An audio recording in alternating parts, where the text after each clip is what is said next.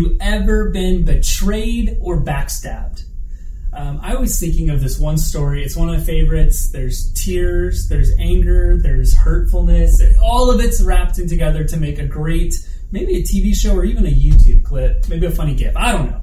But this is not my story. This is a story that I've heard lots of times, shared over family dinners. And this young gentleman will remain anonymous.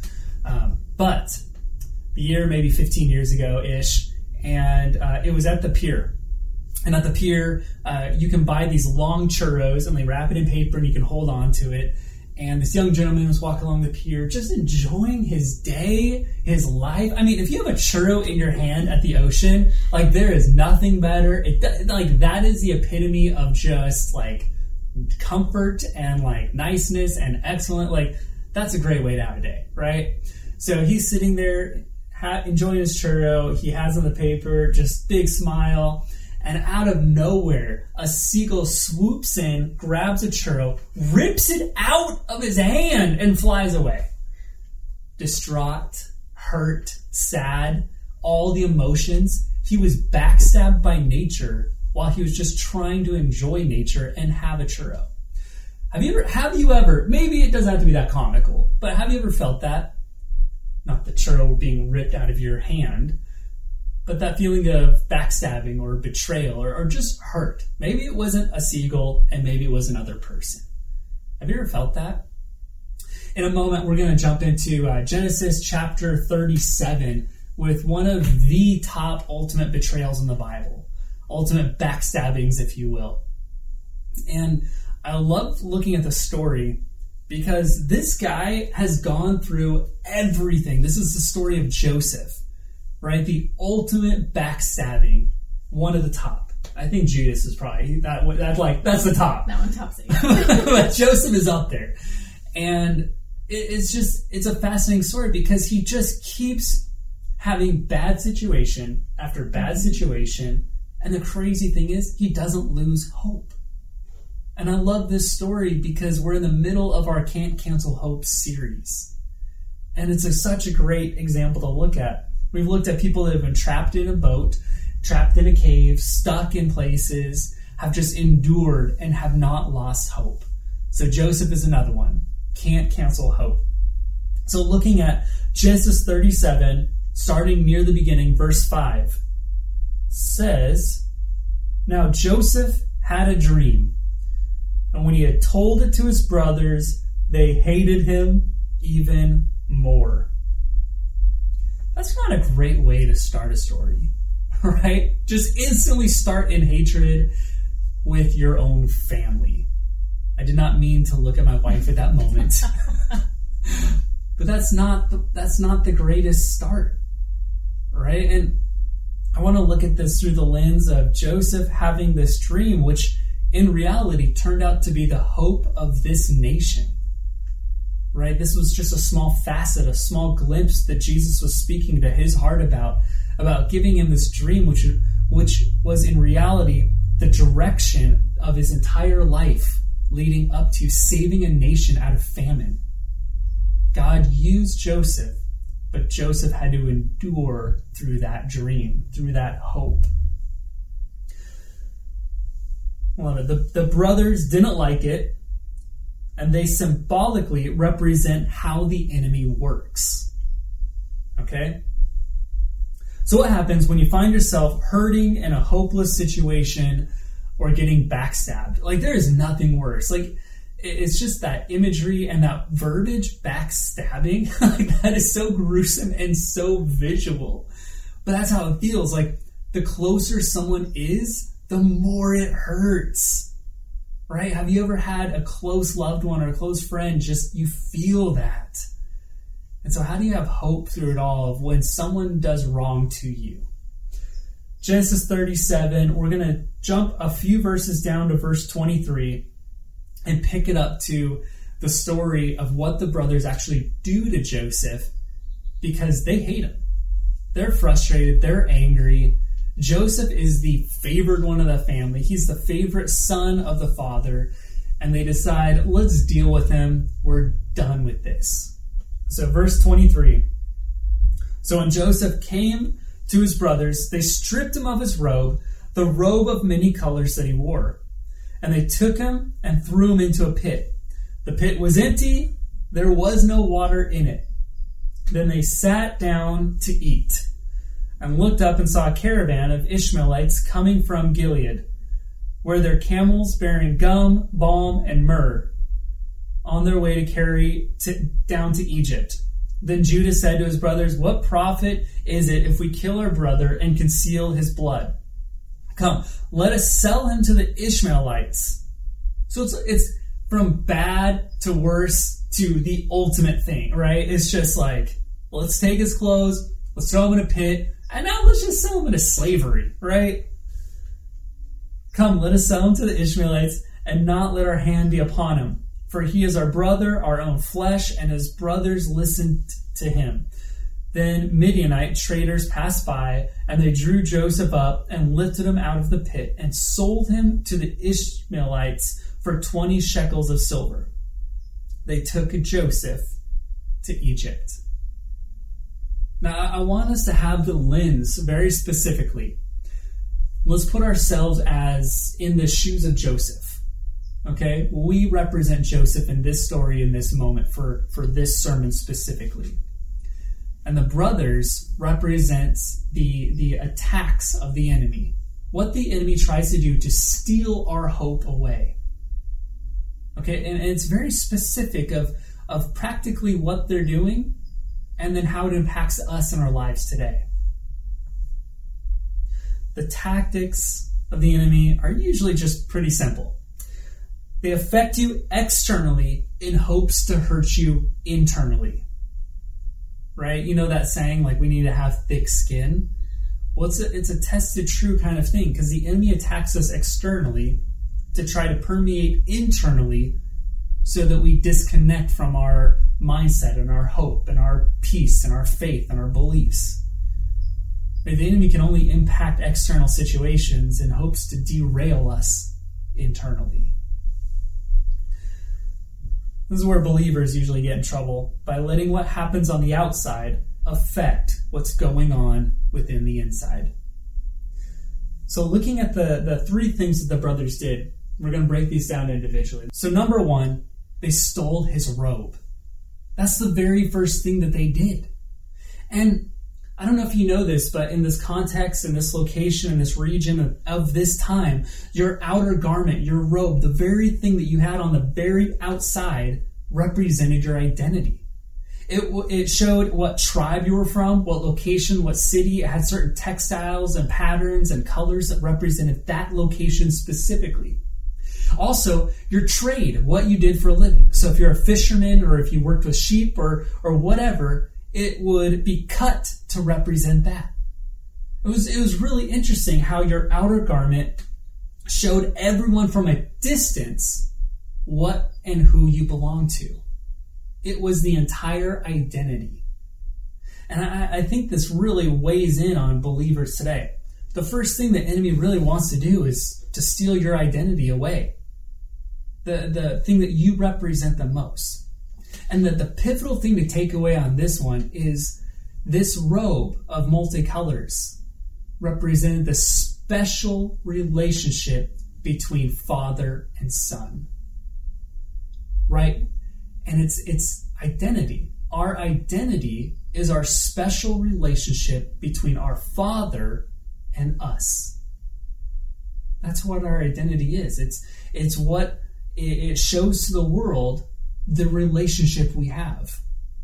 And we need to dive into this a little bit more, because ultimately our identity is what we know about on the inside.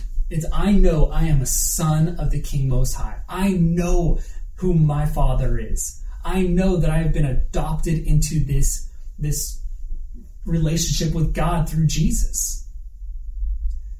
And the crazy thing is, the enemy tries to attack us on the outside of removing our identity. If we start saying, oh, I love Jesus and I love this and I do this, and the enemy will try to stop at nothing to prevent us from doing that, so that it triggers from outside to inside.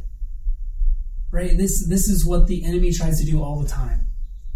Oh, don't say that. Don't do that. Someone hurts us, so we put up guards and we don't want to talk about Jesus anymore. We put up guards, so we don't want to do this or that or this. And we stop projecting our identity to the outside world, but in reality, that's wrong. We need to be who we are. We can't be something different on the inside and outside. We need to be the same person all the time. The crazy thing is, these brothers represent the world to us. They represent what happens. Things get stolen away. Things, the frustrations. And I think at this time period, what was interesting is the enemy had to physically remove the external identity. But in today's day and age, I really see this happen a lot. Is if when we see the enemy start coming, we immediately take off our external identity and throw it away. Oh, I'm scared. I don't want to deal with it. And we don't even put up a fight.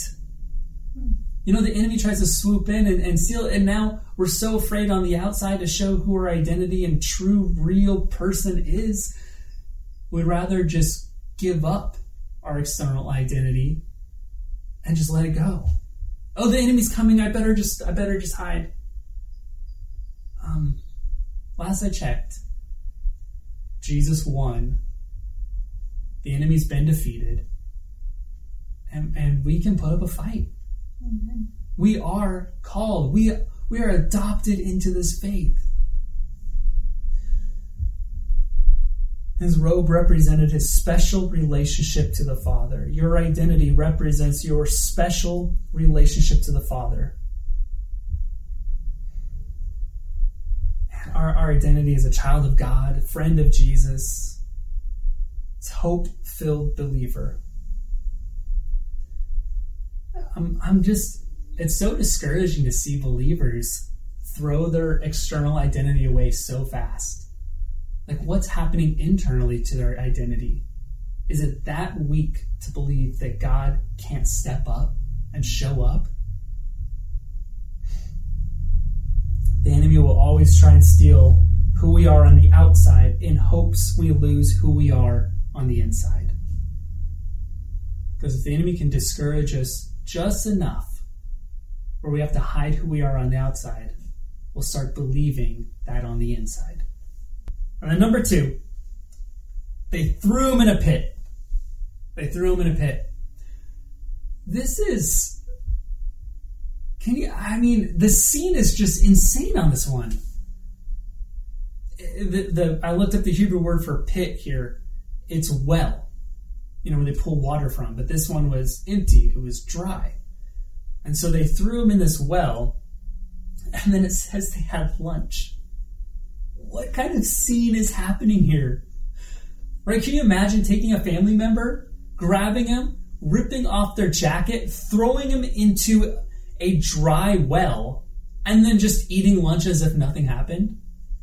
This is so... It almost goes into like cartoon comical, where it's like they're trying to cover up the hole just eating a sandwich. Nothing to see here. Nothing. Move along. Hope no one saw us throw our brother in. This is a crazy situation going on. So then I did a study on well or pit, right? This same word well is used as 2 different ways in the Hebrew. It was either the well was empty or the well was full. And then what it was used for, depending on if it was empty and when it was full, were completely different and unique items. So whenever a well was empty, it was used for prisoners.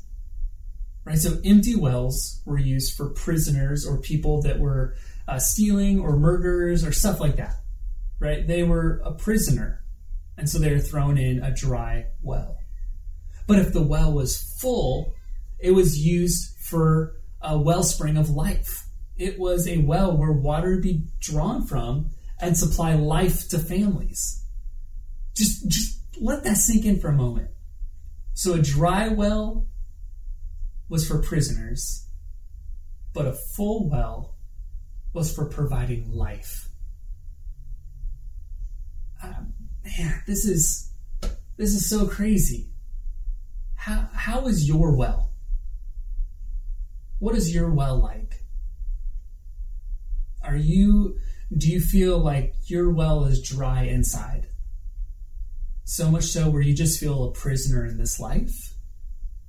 Or is your well full, where you feel like life is just coming out all the time? And the symbolic representation, the imagery here is just so visual. A dry well is for captivity, but a full well is for life. And it really just starts giving the imagery of when Jesus was talking to the woman at the well and he's sitting on top of it.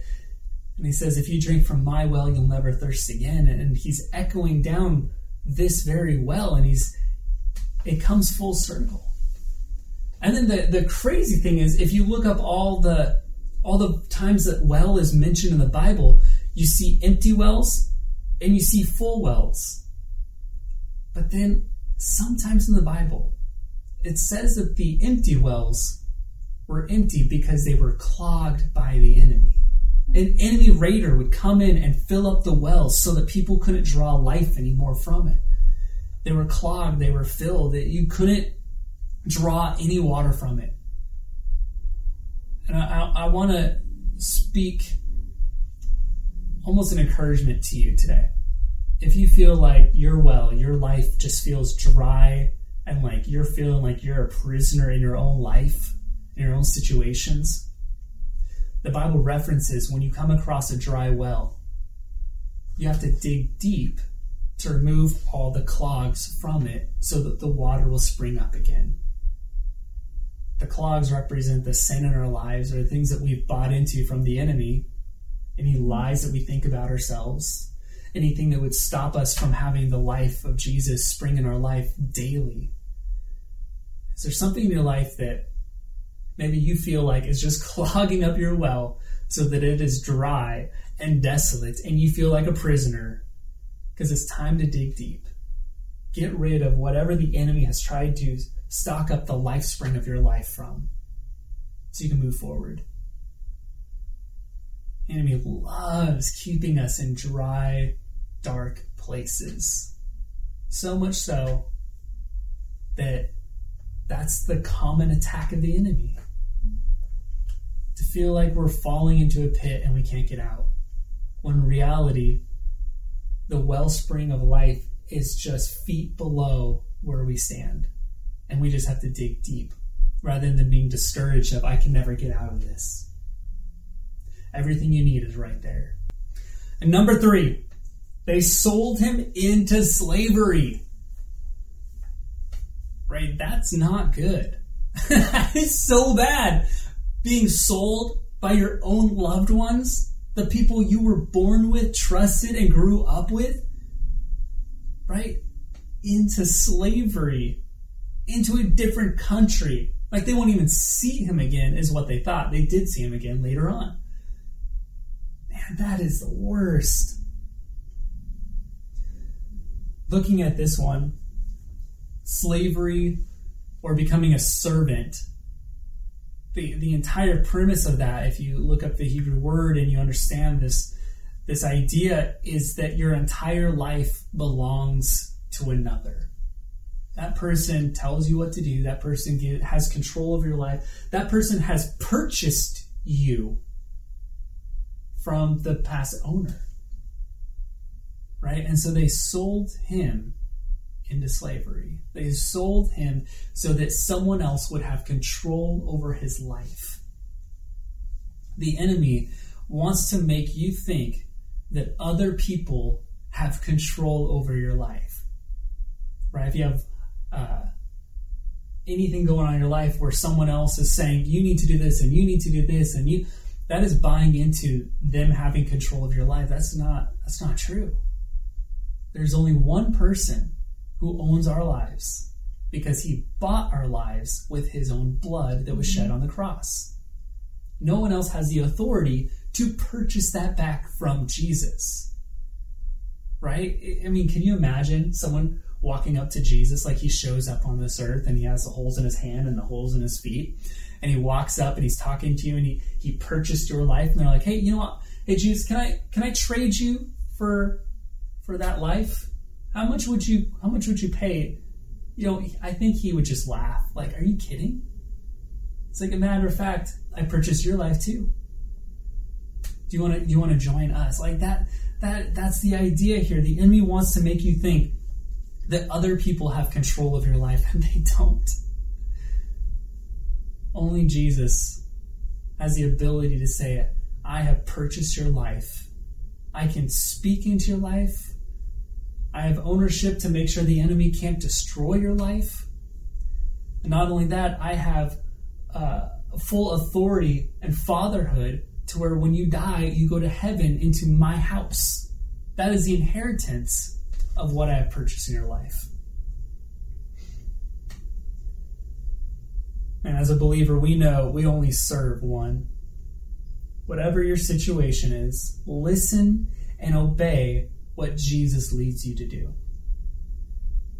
Right? If you look at the history here, when Joseph goes out, we don't have enough time to jump into his whole story, but as he's in slavery, his owners would tell him what to do and he would obey.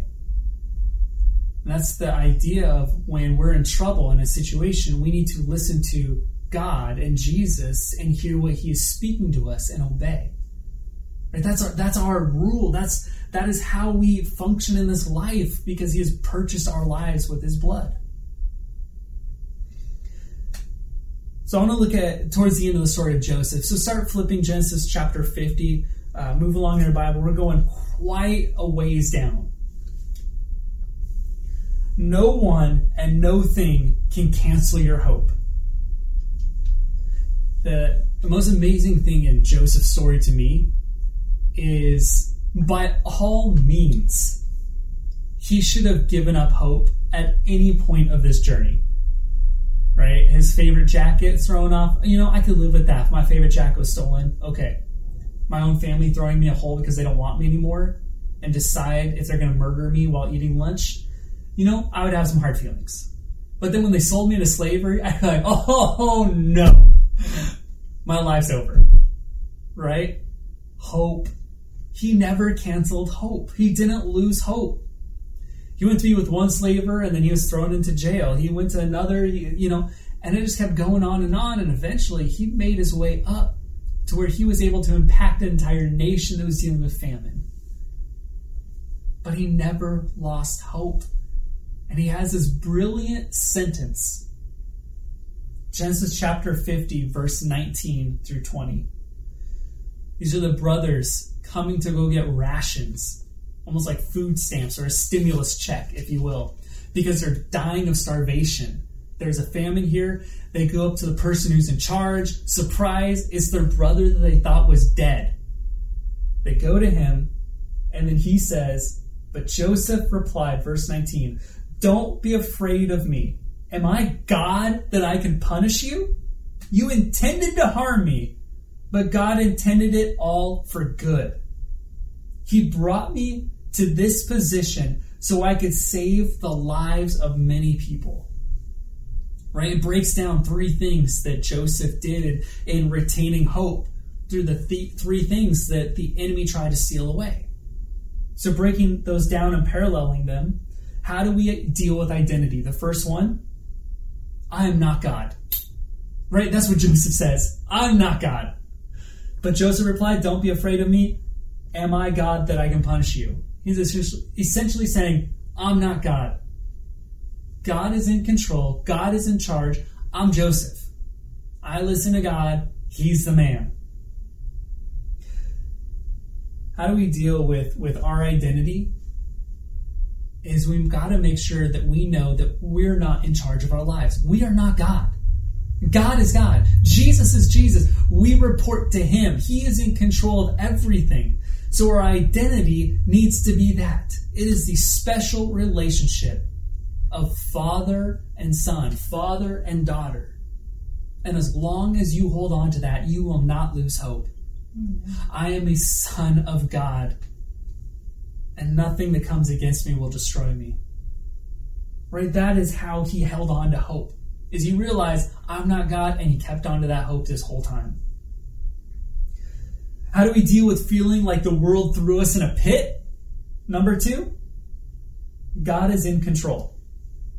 Going back to verse 20, it says, you intended to harm me, but God intended it all for good. We realize that we can't look for the blame moment in situations. Right? Why is this happening to me? Why am I here? Who did this? Why is this happening? That's not constructive to you or anyone. Trying to find a scapegoat or a person to blame is not going to help. The number one thing that's going to help when you feel like your life is in a pit is realizing God's going to use this for good. God is going to find me here. He already sees me here. And now I'm going to be surprised at how he's going to use me through this. When we start trying to have this perspective of, okay, I'm looking for God here in this situation. I'm looking for God to do something here. Okay, is it this? Is it this? It takes our mind off of the blame game and onto the praise game. That's where we get shifted in our mindset. And we can't lose hope when we're praising God, looking for him to move. And then number 3, the last one, how do we deal with loss of control? Right? Meaning, how do we deal when others try to take control of our lives? Like the illustration of when the brothers sold Joseph into slavery. How do we feel like when we're not in control anymore? The verse says, going back to 20, you intended to harm me, but God intended for all for good. And then this is the key. He brought me, circle brought me. He brought me to this position so I could save the lives of many people. Number 3, how do we deal when we feel like we lost control? We realize he brought me. The only reason I'm here right now is because God led me here. And if he led me here, he can lead me through it. If God led me here, he can lead me out of here. There is a purpose and a reason of why you get into situations. And God always has the answer. Because what the enemy intended for harm, God intended for good. So when we had this realization of not that, the God is trying, the enemy's trying to destroy me and all hope is lost and all these blah, blah, blah. And we realize God is using this situation, just like in point number 2. God led me here and he's going to lead me through it. We don't lose hope anymore. We can't cancel hope. Jesus is leading you like he led Joseph. That's the key to all of this. When you feel betrayed, when you feel backstabbed, when you feel anything like your world is crashing down on you, God led you here, and he's going to lead you out of here. I want to challenge you, just as we're wrapping up this time, I think a key takeaway to what I'm feeling a lot of people dealing with is dry seasons of their life. If you feel like you're in a dry season right now, can I challenge you to dig deep, like I said earlier? I know that God led us to this scripture to really present today and bring to life. But I know there's a lot of people that feel dry. And if that's you, it's really the enemy trying to imprison you in that dryness. Would you dig deep, just like in that well, to find the well of life that is Jesus, that will supply all your needs? Amen? Mm-hmm. Let's go ahead and pray. Lord, we know you're moving in our lives. We are hungry for you. We are excited for you. And we want to see you move. Or whatever situation we're facing, whatever we're going through, hopefully it's not a real pit that we are sitting in right now. But that we would keep our eyes focused on you. We would not lose hope.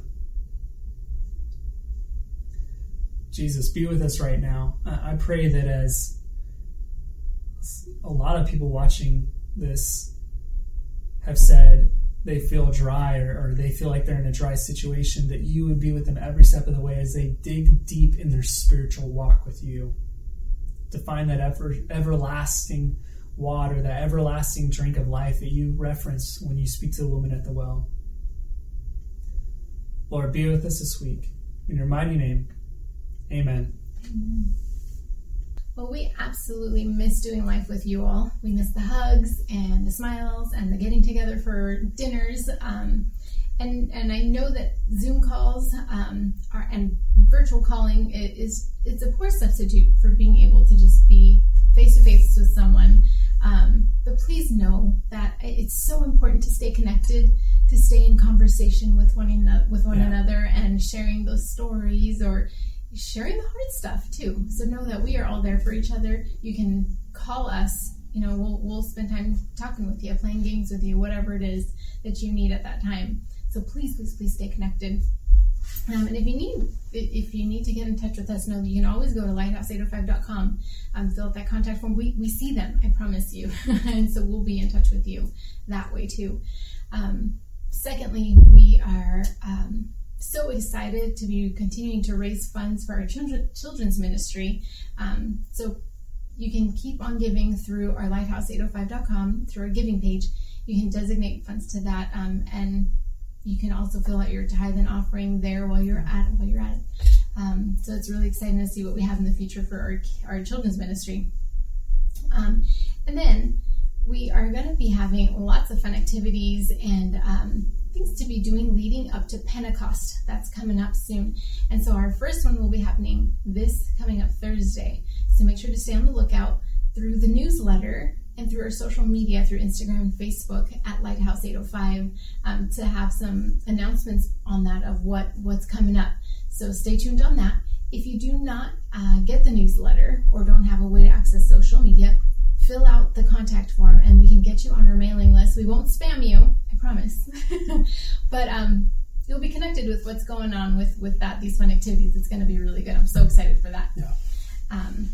Next, children's ministry they are starting their new series later on today. So make sure you get in touch with Pastor Pat. You can also go to lighthouse805.com, fill out that contact page, and we'll get you the information for children's ministry.